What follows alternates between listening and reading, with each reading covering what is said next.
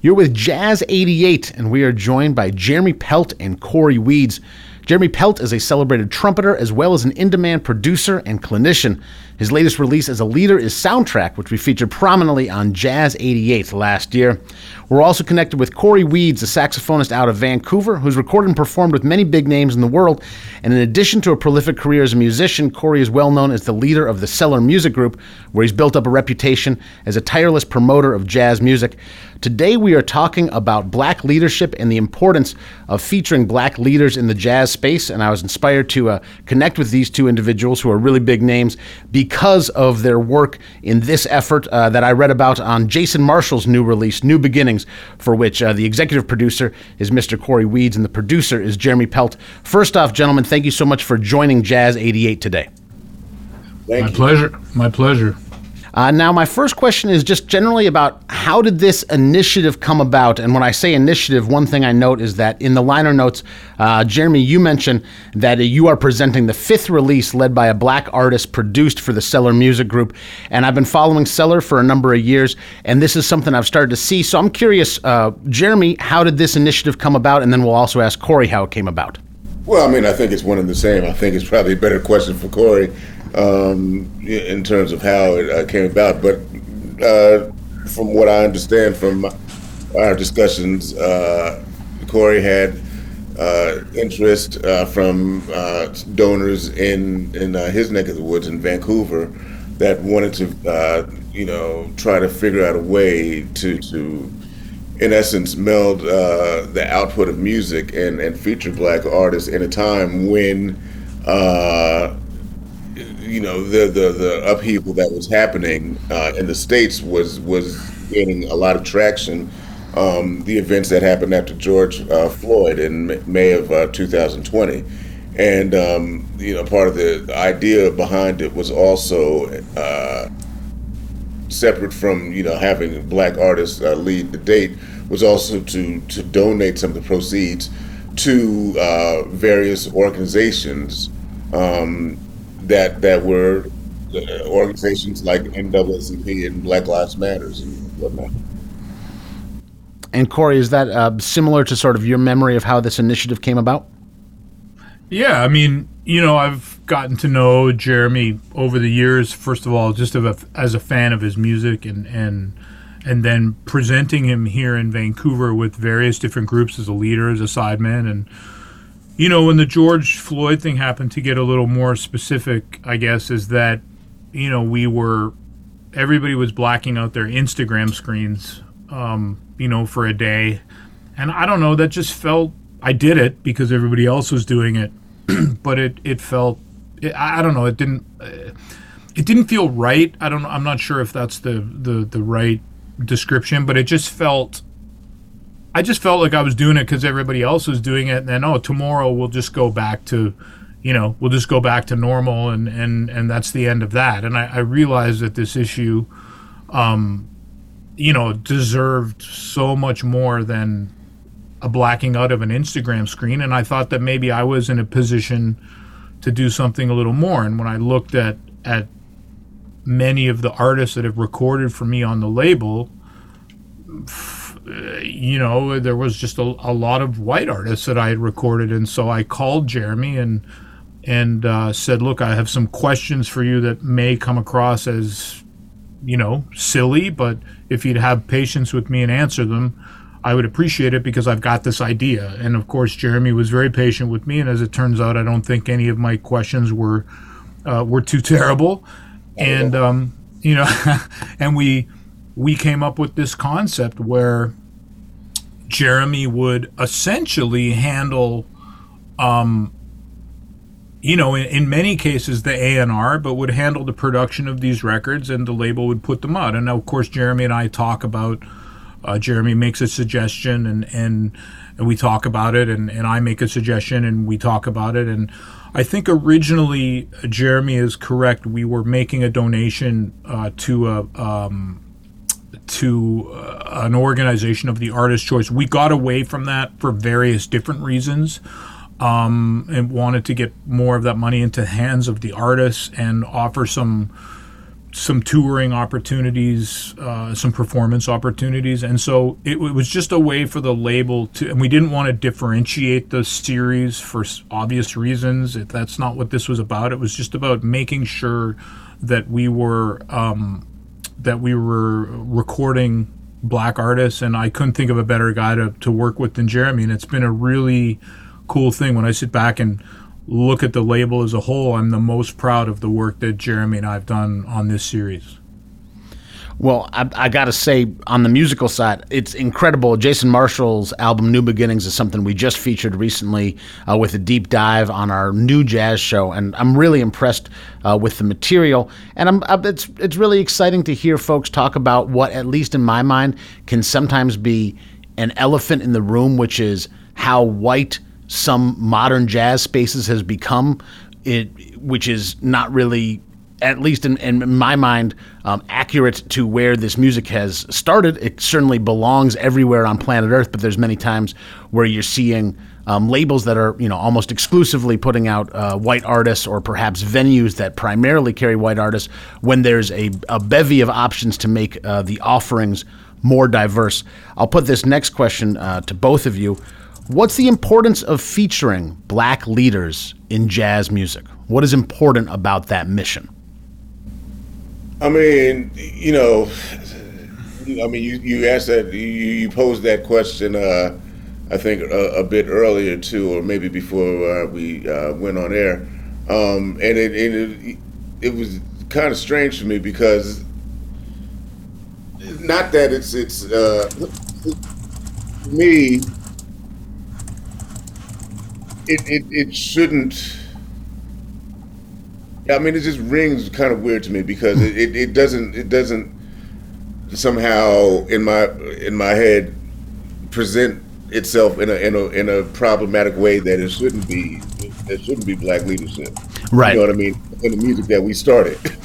So I mean, but to your point though, it is important because of the reasons that you were noting before, where you said you noticed that a lot of labels and a lot of presenters and whatnot seem to be leaning more on the white side, and there are a lot more of white leaders out there leading gigs in spaces.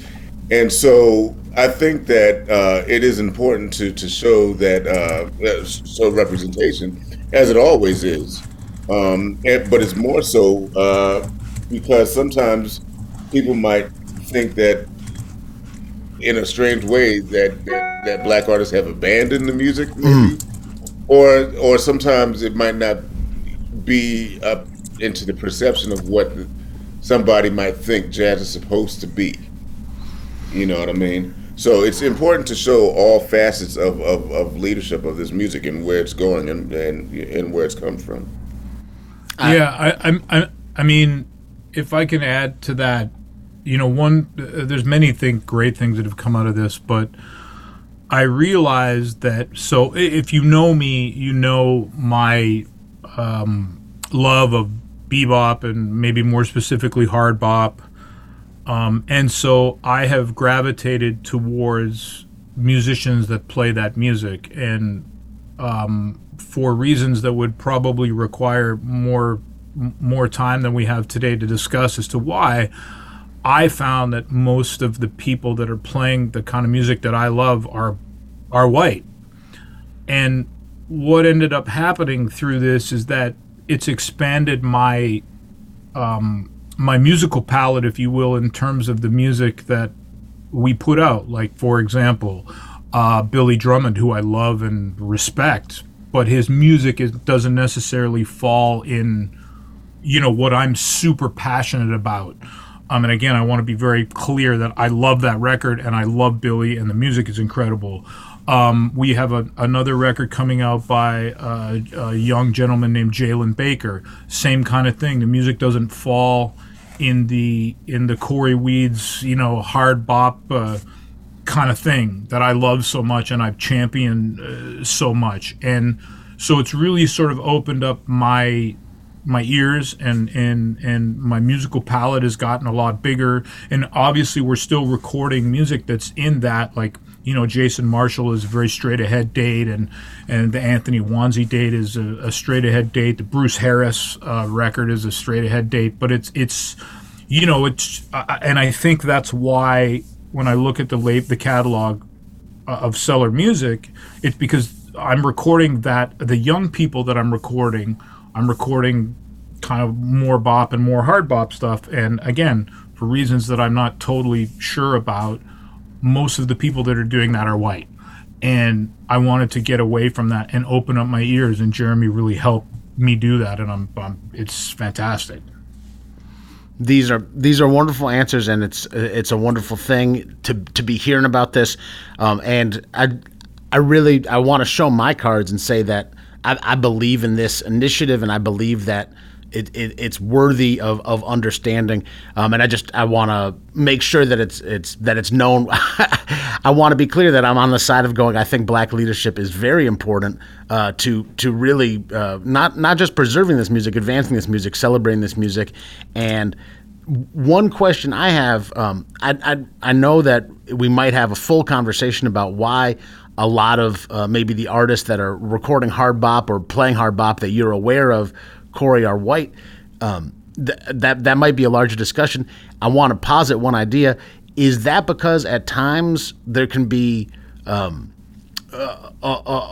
likelihood for white artists to try to treat this music as a history piece and something that doesn't speak to modern times, but something that just goes back to some foregone heyday of Blue Note in 1959, and that's where it really was, and we're going to go play exactly those charts and that sound, and that maybe that desire to make jazz a history piece is more common amongst white musicians than it is common amongst black musicians. I could be wrong. I'm just asking that question. I don't necessarily think so. I mean, look, I grew up. It's a generational thing more than anything. It's generational. I would actually offer that it's more generational than racial. Sure. Because you're talking to a product. You're talking to two products of that. I mean, me and Cory are virtually the same age. Cory's a little bit older, so he's gonna, get his AARP card soon. But I mean, the point is, we grew up in that generation where there was accessibility to the masters that were still here. You know what I mean? And so, I can talk for me. A lot of the expectations that I had upon myself, and that you kind of heard from older musicians, is that you had to go through the process of transcribing. You got to learn this. You had to learn these songs. You had to be prepared for this. Every master class that I went to was talking about the work that you had to put in to play this music and to play this language, right? Mm-hmm. And it's interesting because that's how I came up. And so it was never about us sounding just like the Blue Note period or the Columbia period from whatever, heyday. Right. It was, all the ensembles were pretty much like, all right, we're going to do the Art Blakey ensemble, and we're going to do, the Lee Morgan ensemble. We're going to have all these different themed ensembles. When we talk about the 90s, was that swing was still very much a dominant part of the culture of this music. And it was something that you had to identify with to be able to play it, and to be competent at playing this music. You had to swing, and you had to have that kind of emotion. And that's not to say that any kind of groove or any kind of R&B influence was eschewed, because it certainly was not. That's proven with people like Roy Hargrove and Russell Gunn and the people that were still been able to swing. But you had this other component of an R&B kind of or hip hop groove, which when you think about it is not new. When you think about Sidewinder in 1963, that was the R&B of that period. So that was always something that was inside the music. Now, generation, when we talk about generation and we talk about what's happening now, is that every generation just has a kind of a pull to it and a direction that a lot of people want to go. And it just so happens that, a lot of artists, and it's not just black artists, a lot of white artists that are following through are kind of being more exploratory, and sometimes, there's those that are going to the hip hop, jazz type of thing. or the R&B type of thing, So that does happen, and what it looks like is, and the ones that gain popularity only are a small percentage of what is actually happening on the full scene. Sure. You know what I mean? So I mean that's important to understand, is that if everybody could have a record out, which at this point is kind of everybody does have a record out, whether it's on YouTube or whatever. But the point is, if you had the time of in your life to devote to checking out every cat on the scene, you would see that there's a whole bunch of disparate music that's happening. Some of it that is closer to bebop, hard bop. Some of it that's closer to hip hop, and you'll find also that there's a lot of different cultures, racially, that are dipping their toes into different types of music. So I don't know that it's just the white folks that are doing it. It's just that sometimes you kind of keep your ear to the ground. A lot of Cory still lives in Vancouver, and he's very hip in that he's not just concerned with the Vancouver scene, but he knows a lot of the people that are on the New York scene. But there's also a young component of people that that he knows that are out here playing, and so you kind of go with what you know and you go with who you know and what you like to hear. But I know I'm speaking for Cory, and I'll let him speak, but I don't think that it's him purposely picking, and I'm not saying that you're saying that he's purposely picking, but I don't think that it's him saying, well, these are the people that are doing it. I don't see any black folks. It's just that you kind of you travel in circles and you see what's out there, and then you react to that. I mean, he probably might feel different if he spent like a year just like really living here and being at Smalls like every night. Yeah, I hear you loud and clear. And I don't even do that. I've been living here 25 years.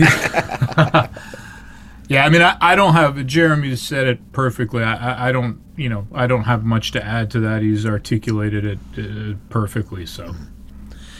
This has been a really exciting conversation. I think probably most of the times when somebody from a radio station calls y'all, it's to talk about a particular release or a gig, but I really wanted to shine a light on this because I think it's an important initiative, and I think the results are really inspiring and really beautiful musically, including the Freedom of Ideas record that we've also been spinning a lot here at Jazz 88. You both took time out of your day to talk, and I just want to ask if there's anything I missed, anything you want to add before we wrap up this conversation. A lot more great music to come. Yeah, there's a lot more. There's a lot more great music to come, and this is about the response from me and the label to want to do this is celebratory in nature. I mean, I know that we started, when we talked about the why it got started and the tragedy of George Floyd and the tragedy of so many other things that have happened similar to George Floyd, is that this whole thing is about celebrating black music. It's a celebratory thing, and I'm really happy with the way it's gone. We've got records coming out from people that you'll be very familiar with, and we've got records coming out from people that you've never heard of and who are going to be hearing a lot more from. So it's really exciting. I'm very proud of what we're doing. Well, I think you both should be, and we're really excited to check out those new releases. Jeremy Pelt and Cory Weeds, thank you for your time today, and thank you for the music and the leadership you're providing in the jazz world. My pleasure.